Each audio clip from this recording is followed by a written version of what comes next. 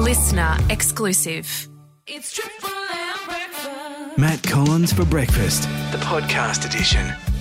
G'day, Matt Collins from Triple M Brekkie. Great to hang out with you on the podcast edition.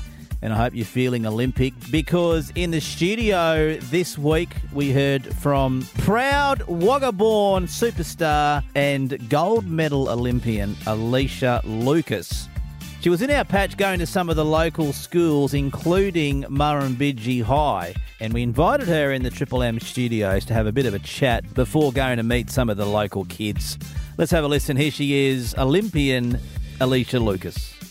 Now, listen, it's not often I get really energised and, feeling Olympic, ready for a bit of exercise. But today I do, and it's because we have Olympic gold medalist Alicia Lucas right here in the studio. Alicia, good morning to you. Good morning, Matt. Thank you so much for having me on. Well, it's good to have you in the studio because you were walking around the Triple M studio trying to find the door. Yeah, this is the hardest place to get into. I thought you'd roll out the red carpet for me. You got into the Olympics with less hassle than getting into Triple M. I could have broke into all the competitions and villages there, but definitely can't get into the grip of Triple M studio. Right. It's an exclusive place, yeah. Alicia, but we have let you in and we're glad for it. Now, you're heading out, yesterday you're in Collyamberley, today the Murrumbidgee Regional High School. It's all part of Olympics Unleashed program. Tell us a bit more about that. Yeah, it's a really cool program that the AOC runs, the Australian Olympic Committee runs, in order to give exposure to students, to Olympic athletes, to help try and inspire them along a path that shows whether it's sporting journey or something school academic, but kind of provides them the opportunity to see people from their region or from the area or just everyday Australians that have ended up doing some really incredible things and share their stories and hopefully inspire them to unleash their potential is the hashtag and what it's all about. Well, you certainly have. From little old Wagga, played touch footy for Australia. And this is interesting because you did a World Cup for touch football. You came home to a letter in the mail. Alicia, tell us about that letter. Yeah, we went away to the 2011 Touch Football World Cup over in Scotland, where we won that and came home. And Rugby Australia had just won the bid for sevens to be included in the 2016 Olympics. At Rio, and they realised they didn't have enough players. Didn't have any players. So they sent out a nationwide recruitment to female athletes they thought had the potential to transition across. And I was fortunate enough to be one of those girls that they thought had a little bit of spark about her and could transition into a rugby player. So tell us how such a letter goes. You've just come back from playing touch football for Australia. Rugby Australia says, we're going to the Olympics. We haven't got enough players. You get a letter. What does it say? It invited me along to a camp at the Australian Institute of Sport, and I thought that was the absolute bee's knees. I'd just been to the World Cup where we had to fundraise and do the sausage sizzles and pay your way to represent your country. And here Rugby Australia were going to fly you from your hometown to the capital city. So I was thinking I'm getting a private jet from Wagga to Canberra. Of course. And they were going to accommodate you for 3 days and they were going to teach you the basics of rugby if you've never done it. Because here I was opening this letter thinking, this is my literally Willy Wonka golden ticket to the Olympics, but I've never played this sport before. I don't even know who the Wallabies are.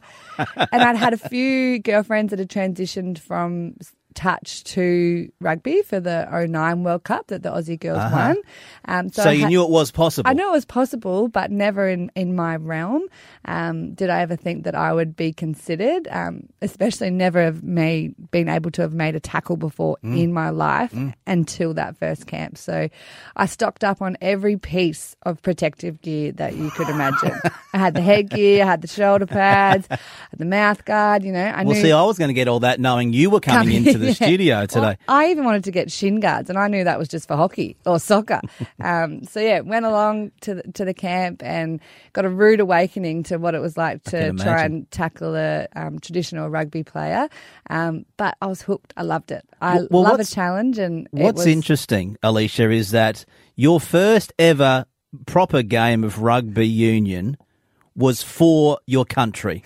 So someone like me, you've got to play in the, back of Burke somewhere for years and years and years. Try your best to make a little rep team and work your way up. You went straight to playing for your country. Yeah, it's pretty phenomenal to look back at now and pretty silly to be able to chuck in a bunch of girls that are playing for the Australian team. There's in a movie in competition. Yeah. But that's what the times were back then. Now that's unfathomable because of the pathways that program has developed for young girls, and you're waking up and you're playing club and you're playing domestic because that's available. But that wasn't available for me when I was a young girl. I didn't start playing until I was 18 years old, and other girls were playing for Australia a lot later in life as well, 24, leaving full-time jobs, careers to become these professional sevens players. So it's pretty cool to see that time frame's changed, and I don't think anyone ever will have their first game for Australia again. No, and it is a credit to the game, isn't it, that it has grown in such a way. And off air, we're talking about rugby league, or at least the women's NRL competition, and it's just gone gangbusters the last couple of years. Yeah, it's incredible how the landscape in Australian sport and female sport has really shifted. And there's so many opportunities for young girls that are waking up every day to think, hey, maybe I'll play NRLW, maybe I'll play NRLW, maybe I'll play for the Wallaroos, or heck, I'll even go to the Olympics and play rugby sevens. That's right. So it's really, really cool. And outside of the traditional sports that we still have in our country of netball and swimming and athletics that we excel in as well, that there's all these footy codes that are just competing with each other and driving the market, which is really exciting. If a girl from Wagga can do it, why can't I? Yeah, 100%. You go to the schools. You'll be at Murrumbidgee High today after 9 o'clock. Tell us about some of the questions you get from the kids. Is there any ones that sort of have, a bit more memorable?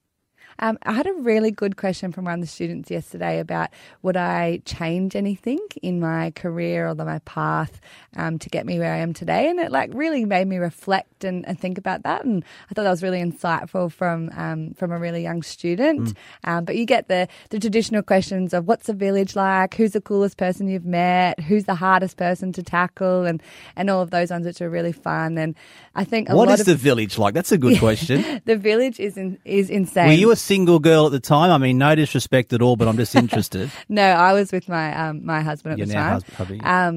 And he came over to watch, which was really cool. But I think the biggest takeaway from a lot of the school visits I get is not the message that I'm trying to portray, but a lot of it is the fact that there's free McDonald's in the village. And they absolutely... Hang on, what? I see them all, their eyes light up, their ears perk up. They're like, hang on, sorry, what? Is free that McDonald's? True? And I tell the story how they accidentally have... put in the menu that one packet of nuggets was equivalent to 10 nuggets, so a 10-pack of nuggets with one serving. And so I went up to the counter post-victory, winning, I'm pumped that I get to have my free Maccas. Yeah. And I did my regular order. I want a 20-pack with a medium fries and a medium Coke and sweet and sour sauce. It's taking forever. I'm like, where is my McDonald's? It's only 20 nuggets. And I want to be like, did you not know I've won a gold medal? Like, come on. You don't know who I am. I know that everyone else gets to have it for free, but come on, we've got the gold.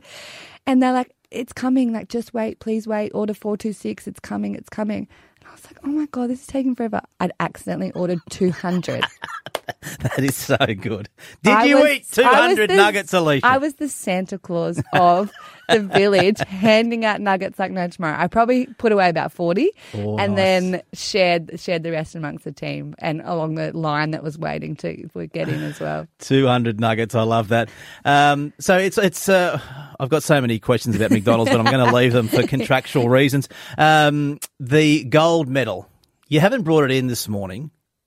Oh, it's in the car. Is it? I'm very disappointed. We'll get a photo after the fact. It's just for the kids, but I can go and get it if you let me back in to this fortress. If you get some nuggets, we might sort something out. Tell us about that, getting up on the podium, that gold medal, or, the opening ceremony, the closing ceremony. What was the standout of the Rio Olympics for you? I think probably once we got the medal on, I'm number 10, so I went 10th in the line to get it put around my neck, and you look down and everyone's going, it's so heavy. And you're like, okay, brace yourself, it's so heavy. And then the PM of Brazil puts it on your neck and you're like, oh my God, this is heavy.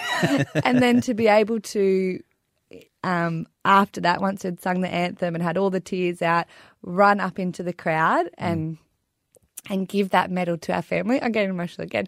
But give that medal to our families and friends that were there is like hands down highlight, pinnacle. Yeah, it's really cool. seven plus years on and still getting emotional about it. That's what the Olympics is all about, folks. I'll never know about it, but thankfully Alicia can tell us, and she'll be at Murrumbidgee High today from 9 o'clock. Do they put anything on for you, free nuggets or anything? I really hope not. I'm trying to actually inspire that you get the rewards for the nuggets after you do the hard work, and Yes. that's a message of enjoying the hard work. But I get to luckily present some medals to them. With being state champions that they I have. So I get see. to present their medals. They've got the girls were the state champs and the boys were the runner-up as well. So really cool from this Riverina area to have such incredible athletes that are coming through and representing Griffith on the big stage. So to be able to support them will be really cool as well. It certainly is, and it is really cool to have you in the studio today. Alicia Lucas, thanks for your time. Oh, thank you so much. A listener exclusive.